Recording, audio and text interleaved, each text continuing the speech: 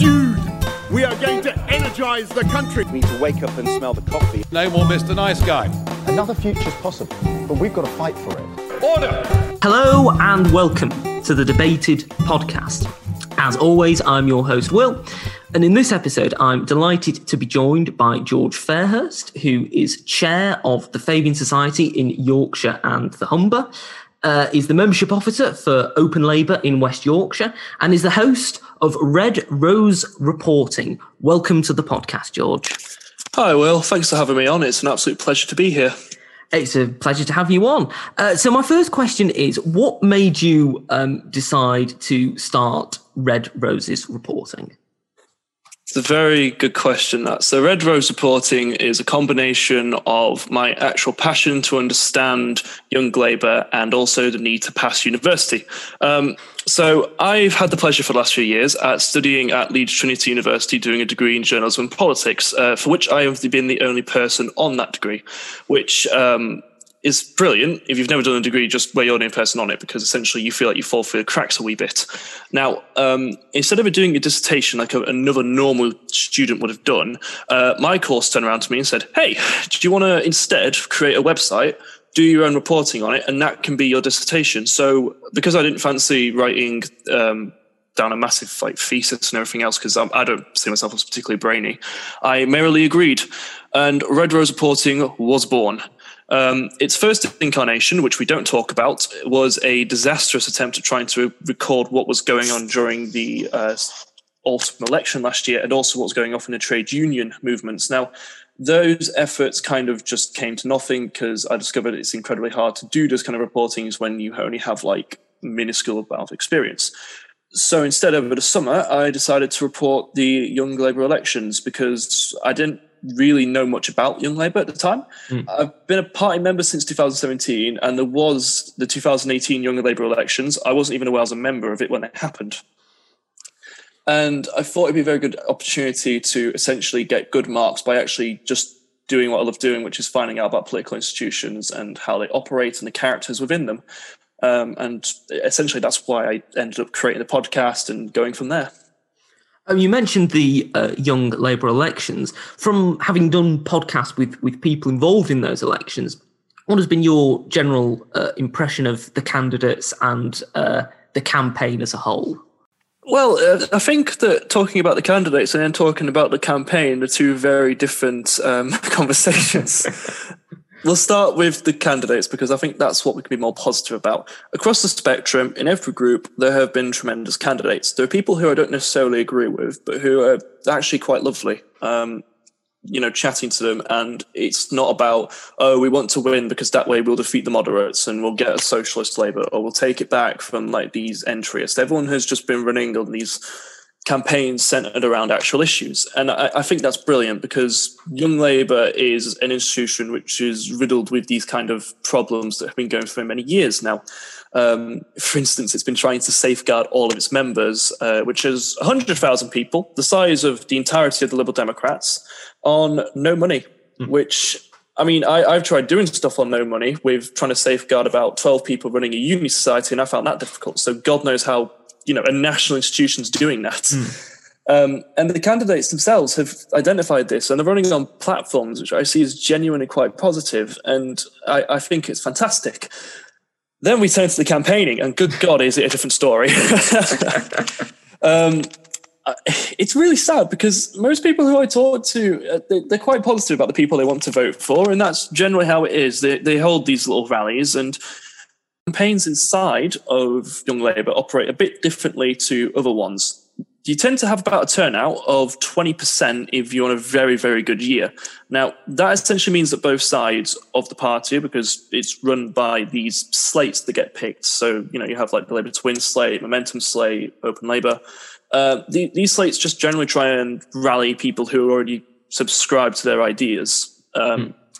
So because they know that the only people who are going to be voting these things are people who already are like switched on. They already know what's going on. They know the deal. They don't try and reach out across to this mass of people who don't vote already. So with that, the campaign can turn quite visceral. And I talked to Abi Berinsky from Open Labour about this, and I mean, we've had one candidate for the under-18s rep who was forced to quit after she tried to get onto the Momentum slate and failed, and then said I was going to continue as an independent because I believe in the issues that I'm running on. And as a result, she was then dogpiled on a lot of posts. She was sent harassing messages, death threats, rape threats, you name it, and then subsequently dropped out and has then since just really tried to stay out of the way. And it's horrible. It really is a horrible campaign, and because it's all done online where people can just get carried away and, they can attack people because what you're attacking is not a person. You're attacking a profile picture. You're attacking a bunch of pixels. You don't see the person inside that account. And as a result, people have just been really insanely quite angry towards one another, which again, to bring it back, that's why safeguarding has become a massive issue with the people I've interviewed about this. And there really is a need for a change in the culture of not just the elections, but Young Labour itself and how it operates. Do you think that some of the negative actions, the horrible negative actions that you mentioned there, do you think some of that has been exacerbated by the fact that it's been pretty much only online because of the situation with coronavirus? Do you think that if it had been more in person, that we wouldn't have seen the same scale of visceral attacks? Oh, of course, absolutely. I mean, the nature of online campaigning is that you only have to do the slightest thing for the tone of it to go from overwhelming and positive to absolutely terrible. I mean, when you chat to people online, just not even just talking in terms of elections, when you're talking to your friends, if you want to show that you're really I'm sorry, I'm going to use a bit of audacious language here, a bit pissed off with, your mate, you put a full stop at the end of your sentence, don't you? Proper punctuation is how you show to people that you're annoyed. So when it's that easy to come off as a bit curt and a bit, unfriendly, it really then, as you say, exacerbates the problem, because then it's so easy to get drawn into these arguments where suddenly the person you're talking to is not just wrong, they're a complete moron in your eyes, and also they're actually the rudest person you've ever come across. And the nature of actually talking about these issues online is you're doing this in the public sphere, so everyone can actually see what you're saying, and you don't want to walk away from the debate without having done every opportunity to show to your followers that you are you're quite wired in, and you're not going to take it when someone talks to you like this. So even if you lose the debate, you've gained clout in your followers' eyes. So it's almost like you're rewarded for being hyper aggressive and hyper confrontational. So I absolutely agree with you that online has just made it worse. Do you think that this is something that exists on perhaps a smaller scale in some of the other socialist and left-wing societies that are out there, like the Fabian Society and Open Labour? Or do you think that it only really comes to the forefront when you're having clashes between different slates and different factions within the Labour Party? I think it only really comes forward when you're kind of in a position where there's slates. So everyone by their nature is not this hyper confrontational person. Even online circles, I've been, obviously, as you said in your intro spiel, I'm involved with the Fabian Society, I'm involved with Open Labour, and, they're both very broad churches, and we have discussions in there. I've told people before that I think they're wrong, and we still come away from it friends, and I think it's personal.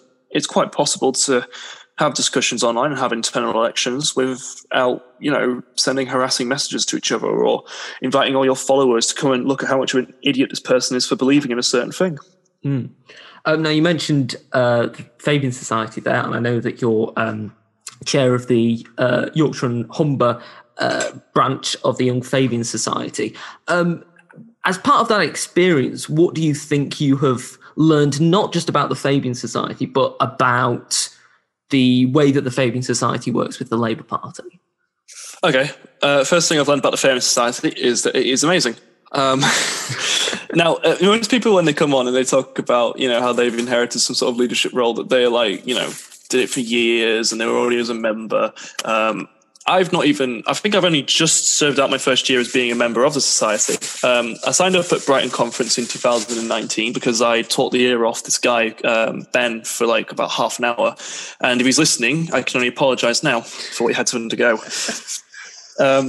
And I then spent about 4 months quite inactive because I tried the first version of Red Rose Reporting, which went about as well as I've previously described, and there was all the election stuff. And it was in that weird point after the election, I think, where everyone was just quite depressed and taking stock after the colossal defeat that we suffered in December. And I realised I had this membership for the Film Society, so I decided to look into it and properly try and see if I could do anything with it. Because I'd signed up on the rough basis that I got sent free insightful magazines and that it was a think tank and there'd be events. But I looked on the online events series for January and everything was based down in London. So I sent off what in hindsight was quite a snippy email saying, hey, why is there nothing up north? Cheers. Yeah. And they got back to me and said, all right, you feel this way, host your own event, but not in kind of like a, you think you can do better, prove it. It was like okay, we hear you. Let's try and fix this. So I then started drafting up this event idea, which then collapsed because of coronavirus. And I was trying to figure out what actually happened beforehand to any kind of Fabian Society in the north, because I was trying to get more involved with it as lockdown started, and I found I got a little free time. And about 2 weeks later, I set up the Yorkshire and Humberside Fabian Society for the Young Fabians as chair. And it was part of this humongous push, which the chair of the whole organisation, Adam, has been doing, where he basically wants to make sure that, like, if a member wants to do something, just go for it. Just give them the resources and let them go for it. Which I find incredibly franchising. Like, it's brought me in so much, and like I've spent the summer really learning what it means to be a Fabian by reading books on a society. I've looked at past lectures. I've been hosting events. We're in the middle of researching our first pamphlet. We've got a podcast coming out in the next few weeks, and it's all just going. And it feels terrific to say this all started from me just feeling a little bit pissed off again. I presume then that your experience with Open Labour was perhaps a little bit different, unless you're saying that you set up the Open Labour Society in West Yorkshire as well, in which case, congratulations on... Oh, no, I can't. I mean, West Yorkshire is the home of Alex Sobel, the guy who set up the entire thing, so of course I'm not behind that. Now, Open Labour was a very different kettle of fish. I heard of the organisation before the election, but it was after the election when we were all doing our own version of post-mortems on Twitter. I'm sure you remember when everyone figured that they had the answer, and it tended to be either you're in the camp which entirely blamed Brexit or you entirely blamed Corbyn. And it was just in the middle of all that where I saw this space of activists who were saying, why can't it be both? And why can't it also be a bunch of other reasons? And I was really taken with that. So I had a look at Open Labour, and I'd just been paid for that month, which was the only real saving grace of December. And I then decided, why not? I joined. And I then in January went to the Open Labour hustings for leadership, which was just the most incredible experience I've had as an activist. Because before then, I'd never really found my space in the Labour Party. I don't really fit into any of the big camps of like momentum or progress, which makes me sound really edgy, but trust me, I'm not. So I went, and there was just this lovely mix of people, and everyone was quite friendly, and everyone wanted to know where you were, or do I follow you on Twitter, or do you want to come and be part of this, or do you want to write for something else? And it was just the most positive experience I've had in politics in like the 3 years since I've joined the Labour Party. And yeah, go on, sorry. Sorry, I was just going to say, you mentioned the general election there and the post-mortems. From it, I know from before we started recording that you were involved in canvassing for seats within the Red Wall, which of course at the general election we saw fall, quite a bit of it fall to the Conservatives. Do you think that, as you said, that was a binary thing between Corbyn and Brexit, or do you think that in those seats it was much more complicated than that? I'll tell you what, I can answer your question whilst I also give you a bit more facts on Open Labour, so let's do that, shall we? So, in February 2020, we had the inaugural meeting of the West Yorkshire Open Labour meeting, for which I was made membership officer unopposed because the role was going and I wanted to know more about the seats. I campaigned in the last election up and down the county, so I was in Pudsey, West Leeds, North West Leeds, Wakefield, Morley and Outwood, Dewsbury and Keighley. So I went to those seats, I did door knocking, and I think between them all, they basically, any kind of geographical makeup you want, it's there. And I think only two, at least North West, returned a Labour MP. The rest were gone. Now, what I think caused it is a lot of things. I'm going to borrow the colourful words of Alex Sobel during the inaugural meeting, which was he basically discussed how the MPs were in this room before they decided they were going to vote for the election to happen. And they were assured that the Labour doorstop app would work. They were assured that we were equipped to fight a winter election. Now, I'm going to ask you a question. Did either of those things come true? No. Yes, no. Now, that's well and good where you've got seats like, the Leeds-based ones, where you can draw upon a massive plethora of activists and you can essentially, you can make up for the shortfalls by making sure you've got lots and lots of motivated people who are going to come out and do stuff for you and do terrific things. But what about if you don't live in a seat with a large student population or a large active Labour Party membership? And what about if you live in a seat where you're being squeezed by the Lib Dems, as I discussed with my friend Jacob Allen in Guildford?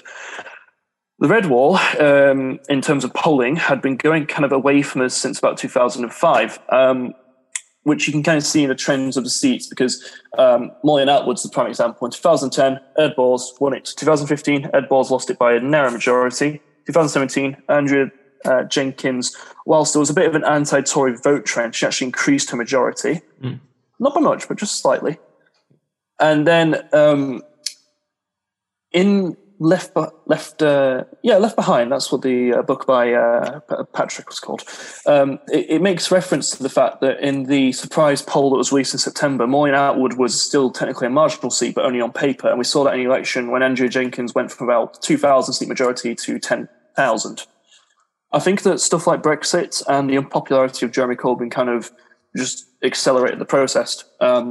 It's quite difficult, I think, especially in seats like Molly and Atwood, where these are areas like that and Pontefract which are hard affected by the effects of like a no-deal Brexit. And you can go to people and you'll tell them, like, look, if this happens, you're going to lose your jobs. But around here, people have been facing austerity for about a decade now, and they feel everything's been cut to the bone. And they just feel unlistened to, and like people are just leaving them behind. I was just going to say, which is why then when you come out and you say, you propose a policy like ours last year, which was essentially us knocking on doors and going, hey, we listened to what you said in the 2016 vote, and we know you want to leave. So here's what we're going to do. We're going to give you a second chance to say you're definitely sure you want to leave. That doesn't come off well. And I say this as someone who, whilst a bit of a Eurosceptic, doesn't necessarily think Brexit, well, I've not been convinced since the process started that Brexit would be a tremendous success because it's being led by a bunch of incompetent right-wing so-and-sos. Do you think that Brexit, as we've discussed that, do you think that Brexit will be delivered in any way that will benefit the North? Or, I mean, this seems a bit of an obvious question given what I'm sure your answer will be. Or do you think that it will have a negative impact on the North of England? My obvious answer is it's going to have a negative impact. In my region, Yorkshire, we have about 1 in 5 jobs are somehow linked to the transport industry, or basically by what we call the just-in-time economy. What that is a series of the remaining industrial plants, so like car manufacturers, plastic works. Now, they rely primarily by having these deliveries made every day with vital components so the production line can carry on. Any disruptions, even if it's just by day, can seriously impact how these factory operations work. And then there's the very fact that we have Eurocentres in Castleford. And, if we've got a no-deal Brexit with Europe, that's... I don't think I really need to go into why that's a bad thing for people whose incomes rely on Euroports. Now, this is obvious stuff to say, so I'll say something edgy, which is that I think it didn't have to be this way. It genuinely didn't. I don't blame people who voted leave, mostly because when the referendum was there, I probably would have voted leave as well. It's because essentially what we were sold were, it seemed like it would work. And as I said, people at that point had suffered about 6 years of austerity. They felt quite fed up and that nothing was going to change. So they voted for change. And that is kind of why, when people talk about Brexit, I almost have this kind of sense of sadness about it because, there has been a very strong part of the Labour tradition which has been traditional Eurosceptic. And if you go back and listen to speeches by the likes of Michael Foot and what have you, they make these brilliant arguments about, English democracy, which are beautiful to listen to. Now, obviously, this is not the word you typically expect from an open Labour member because by tradition, we're quite pro-EU. And that's fair. And that's kind of part and parcel why I'm a member of these societies, because I'm allowed to have these opinions and these thoughts. And I don't receive a torrent of abuse or hate from it. I receive, fair enough, understand where you're coming from. Here's some counterpoints to consider. And I would actually say that during the process of being part of Open Labour and Famous Society, I have become a bit more, less of a Eurosceptic, shall we say. Do you think that part of the reason that, you talk about people wanting change as part and parcel of the reason that people voted Leave. Do you think that part of the reason wasn't just that, it was also down to a flawed whatever you want to call it, campaign, a campaign to stay in Europe? Do you think that campaign didn't in any way positively enough express why so many people in the Labour Party and in the rest of the UK wanted to stay in the European Union? Do you think it was a failure of our articulation? Well, what this is part of was the failure of me to actually pay attention at the time, because when the Brexit referendum happened, I actually was nowhere near involved in UK politics. I was completely obsessed with US politics, led by my first political awakening was watching the Bernie Sanders 2016 presidential campaign. That really is what sparked things for me. However, I will answer your question. Don't worry. So I believe the reason why IN failed, as you say, is because of the fact it was led by people who kind of thought they knew what they were doing. I've been listening really to kind of the descriptions of, what's it called now? Tim Shipman's books, which, if you're a Politico, they are the Bible. You go and read them because they are like the nearest thing we've got to like historians Anthony Beevor or so and so. And you kind of get this sense of why it won when you actually don't read the book on Brexit. You read the book afterwards, Fallout, which describes the 2017 campaign for May, because you get this. They talk about this brilliant dichotomy between the vote Leave mavericks and then kind of like the stern and proper Tory party campaigners. The reason why IN failed was because of the fact it was quite complacent and it trusted its own systems and it thought it had an election-winning formula. Cameron was, at this point, in my belief, quite drunk on the success of having crushed the Lib Dems in the AV referendum in 2011.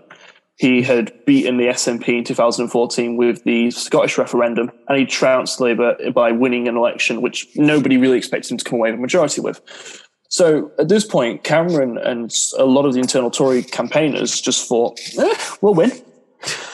That really is the sense that you get when you look at things like the IN campaign, how it was run, and I just thought if they just said enough negative things that it would go away. And there wasn't this really impassioned defense of Europe, which, people might have been susceptible to. In reality, these are all like, I could go into hypotheticals of how, he could have won, but it serves no good to do that because what's happened has happened. And we're about 4 years down the line now. And we still don't know what Brexit fully will look like because part of it has happened and part of it is still happening right now with the negotiations for a trade deal. And the path we're being led down, I think, it's getting increasingly darker. We've broken international law, at least we're planning to, and we've got the mechanisms ready to do that. We've got plans for a no-deal Brexit on top of the COVID-19 crisis accelerating further and further, and there's this increasing sense of something's got to give. Now, looking towards the future, next year we're going to be having local elections. They're meant to happen this year. What's your sense of how your area you think will vote in these elections? Have you any sense of that at the moment, or do you think that it's still too much up in the air as to whether there will be a support for the Conservatives or the Labour Party or the Liberal Democrats or one of the other parties? When they announced they were going to delay the local elections, I can't hide it from you. I was very happy because we were heading for a slaughter. It was scheduled for around about May the 3rd, wasn't it? And at that point, I think the Tories were about 20 points ahead in the polls. Keir had only really been in a job for the month, and during that month, we'd had all of the leaks come from the report, which was dismissed from the EHRC report. So I think, like, as we approach the 2021 elections, just purely because that was my baseline of what I was expecting to have to fight, coming into 2021, I'm actually incredibly optimistic.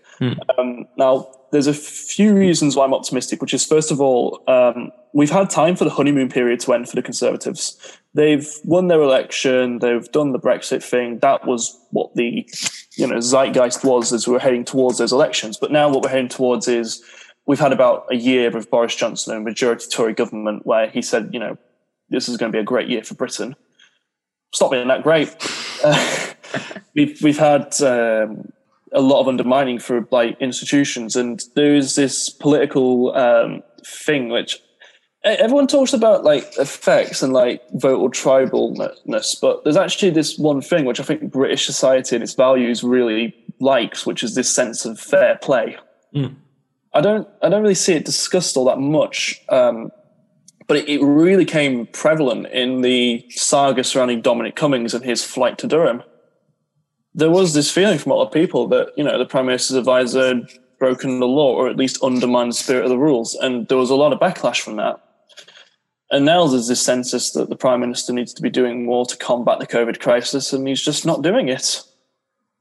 And I think that is starting to really break through with people, that this guy who's in number 10 and the party and the people he would like you to elect onto the local council so he can enact his vision at a local level, he just doesn't really represent them. Now, that all being said, we still have got a bit of a mountain to climb, because thinking that, the Tories aren't brilliant does not equate to, I'll vote for Keir.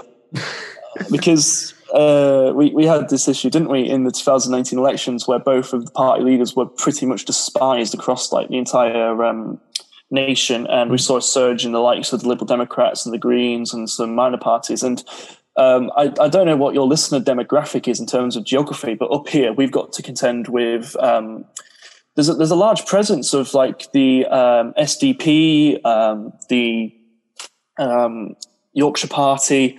I did door knocking and office placement in 2019 for Rachel Reeves' office, and we actually had to deal with the English Democrats, which I don't think anyone heard of in about 10 years, because they were slowly staging a comeback. Because up here there's lots and lots of little parties, which we've got to be careful, because whilst we might laugh and joke about what they're like, because the people who lead them tend to be quite ridiculous and the internal structures are a complete mess, but they can take votes away, and that's what's important.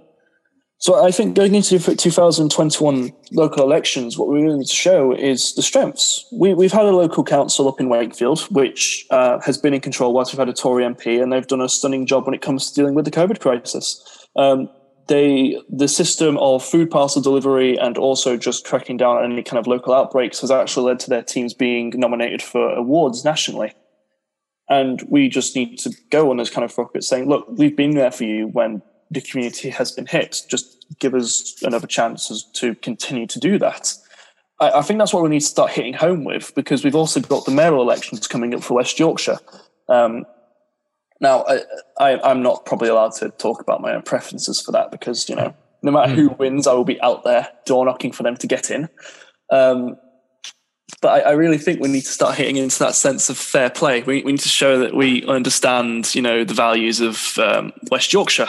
We need to show people that, we've been there safeguarding these communities in local government throughout the whole crisis. Whilst the Prime Minister's advisor was driving off to Durham, we were around here making sure that, people who were shielding could have food to eat. And we've been working tirelessly to make sure that people like my nana, who had to shield, and my manager, who had to shield because he has a kidney condition, that they were able to come back out into society. I think that really is the key for how we move forward in 2021 election, by painting that narrative, because narratives are always how political parties do well. They don't do well when they just say, here's the policies, have fun. We do well when we basically say, here's the policies, here's what we want to do with them, and here's why, because we want to create this. And I think that has got to be the core of what we do up here.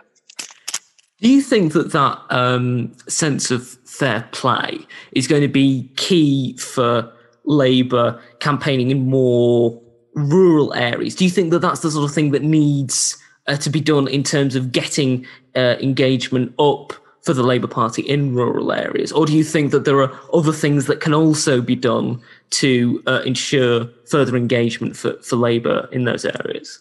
Well, the first thing we could do for Labour in rural areas is actually go out and campaign in rural areas. We don't do it. And that's not because there aren't Labour people out there. There are Labour people out there. It's just rural CLPs have got this problem where the people who do the bulk of the door knocking, fit young people such as myself, well, at least I like to think I'm fit, they don't stick around. Most people who are involved in the party, they go off because there's no jobs around in the rural seats. They go to towns and cities, and that's why Labour tends to do a bit better in places like Leeds, and why that was a bit of a bulwark in the last election, because we had so many fantastic activists there. We need to start pushing and getting our activists to actually go out and door knock in these seats, which, on the actual just broad, spreadsheet of the votes, it looks like a bit of a massive uphill battle. But we've got to be prepared to make those uphill battles, because one day we might win. The Tories knew this when they started recovering from the 1997 collapse. They didn't just go, "Oh, sod it, we're not campaigning anymore." They dug in there and they started winning it back, and that's what we've got. And I think with Keir, we've got a good chance of that. I'm not sold on Keir's leadership completely, because I'll be honest, I didn't vote for him. I was a complete Lisa Nandy fan, but I've got to stand by the democracy of the party and get on with the job. And part of that, I think, would be us implementing the GeoCLP campaign. I was really lucky to actually talk to the activist for it, Elliot, on my podcast, Red Rose Reporting. Good plug. And I think it'd be a fantastic opportunity for members who've gone to, say, I don't know, Hull, who from rural seats, and they've gone away, they've been involved in a Labour uni club, they've had training sessions, and they know their way around digital technology. They come back to their home CLPs and they get together and they start actually playing a local campaign, and they get people out on the doors. Again, to my chat with Jacob from Guildford, we discussed about the fact that they went to areas in 2019 that they'd never campaigned ever before, even in 2017 when they had their high in terms of the vote share. Just turning away from UK politics for a moment, there are about, I think, 22 or 21 days until the US presidential election between Donald Trump and Joe Biden. What are your general feelings about the outcome of the election? Ooh, okay. Well, I'm first of all just going to give a quick shout out to my friend Conor Dockwar, because he has appeared on a sub-series of Red Rose Reporting called Indulging in Politics, and he's the man for American political knowledge. He basically is why I know what I'm probably about to say. So, I've first of all got to acknowledge him. Second of all, I think that what we're probably heading for is Biden absolutely winning the popular vote. There's no question about that. There's no way in hell Trump can do it, because there's just not enough time in the campaign. There's no suspenses or anything. But I think we could be in for a very interesting night on November the 3rd. For those who obviously have been paying attention to US politics, we all know that there's this big issue where, unlike every other election that we've known in our lifetimes, the winner might not be decided on the night. We're going to have to contend with the fact that mail ballots will be probably how a lot of people cast their votes. And in America, they're slack. They're not like Newcastle and Sunderland on local election nights where they've got the first result by 10:45. They take a few days. And Trump has done as much as he can to basically say, I sense the election will be rigged if these postal votes decide it. So if I win on the night, but then it says I lose, it's all a big fix. It's a rig. And both sides have got, on the US election and the fringes, have got these armed groups. Now, I think that when I say that, there's probably about 50 people listening who are about to go, the one group's way worse than the other. And yeah, it is. The American right have really started packing on the heat with these armed groups like the Proud Boys, and they're just ready to cause anarchy if their guy says, I was president, you guys voted for me, but this establishment that I've been fighting against has said that I'm not going to be president anymore because they don't like me. So that will just trigger God knows what, just armed clashes in the streets and what have you.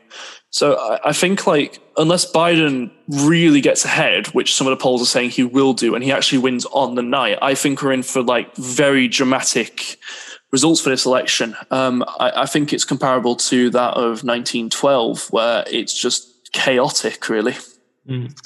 Are you concerned at all about if the election or any part of the election goes to the Supreme Court, that the Supreme Court, which, if Trump is able to confirm his replacement for Ruth Bader Ginsburg, Amy Coney Barrett, if he's able to do that, that the Supreme Court could take the election away from Biden and hand it to Trump? Is that something that you think is a possibility? Oh, God, that's a good question.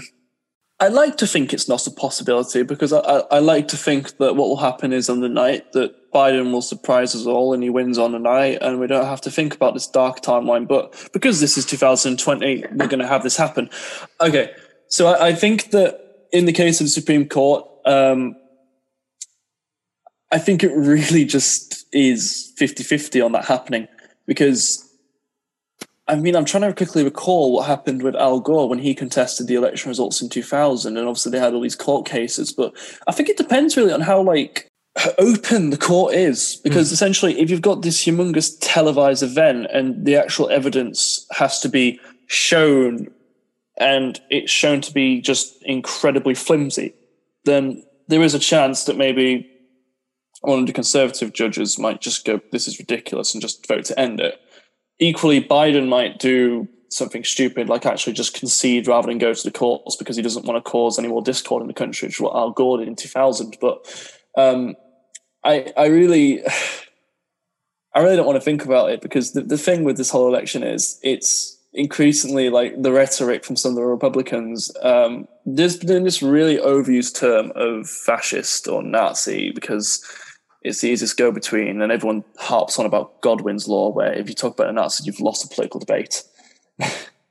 I think there's some of the rhetoric from it, though, coming out is getting near that level of, like, strongman authoritarianism, because there's this increasingly big line coming from the Republicans, which is, we don't live in a democracy, we live in a republic. Now, that sounds just like, oh, you're arguing over semantics, but the impact of having that style of mindset is when people talk about democracy and the need for, you know, the votes to matter, people can just then turn around and say, no, it doesn't. Don't worry.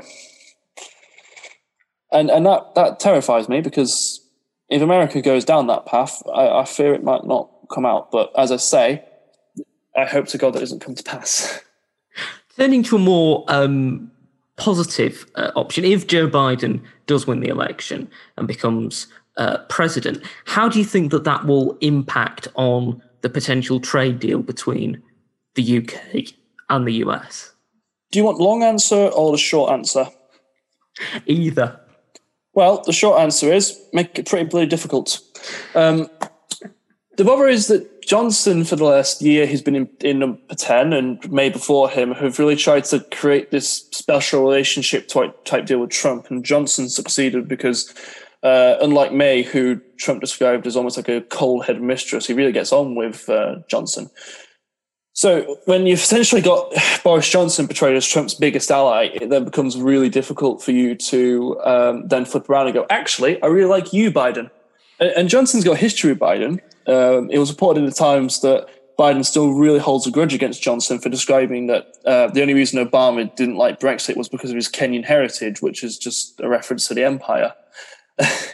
And this is one of the problems you've got with a guy like Johnson, who likes to make these big, ridiculous, pompous claims because it grabs headlines, which is, at the time, it seems fine because it does what you want. It gives you attention. But it's then a few years down the line, you're going to have to face the consequences of what you said.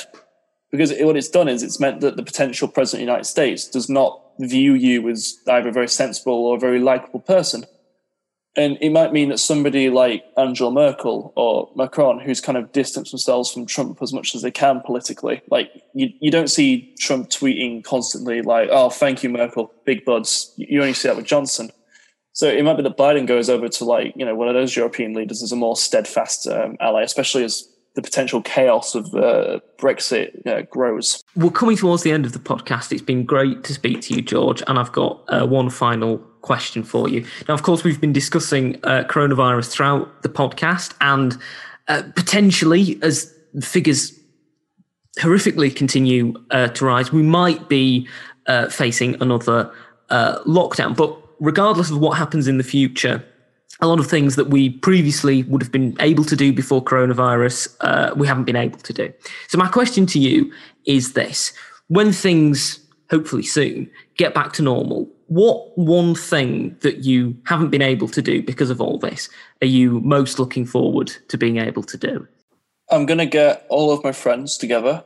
We're going to go in a convoy of cars out of different, households. We're going to go to this beach I know called Fraserthorpe on the Humberside coast, and we're going to go and have a barbecue with my friends and their dogs, and we're just going to stay for as long as we can. We sometimes do it during the summertime, and it's one of the best things ever because like the Yorkshire coastline is one of the most underrated areas on earth. It's so beautiful and windswept, and going there's like these abandoned World War I bunkers from when they thought the Germans might try and invade via the North Sea. So there's these concrete structures, and you're there, and being there with the people I care about the most in the world, and essentially away from everything else, is one of the most perfect feelings I can experience in my life, and I can't wait to be able to do that again with them. Well, I think that sounds like an absolutely fantastic thing to do. Hopefully, you will be able to do that soon. For people who are interested to find out more about you and Red Rose Reporting, where should people go? Thank you. I'll do the spiel. So, if you want to follow Red Rose Reporting, primarily we're active on Twitter. You can find us at Red Reporting. However, if you have enjoyed just my nonsensical ramblings and you want to see what I'm up to all the time, you can find me at Fabian Fairhurst, because alliteration is key. Well, thank you once again for coming on the podcast, George. It's been great having you on. Thank you for having me on, Will. It's been a pleasure to speak to you, and I hope that your audience has found the things I've said at least a little bit interesting. I'm sure they have. Fantastic. Thank you for listening to this episode of the podcast. If you've enjoyed it, you can subscribe to us on iTunes, Spotify, Podbean, and Amazon Music. You can also follow us on Twitter, @DebatedPodcast, like us on Facebook, Debated Podcast, and if you'd like to get in touch with us, whether about appearing on an episode of the podcast or commenting on an episode that you've listened to, you can do so at thedebatedpodcast@gmail.com. Thank you for listening. I hope you listen to the next one.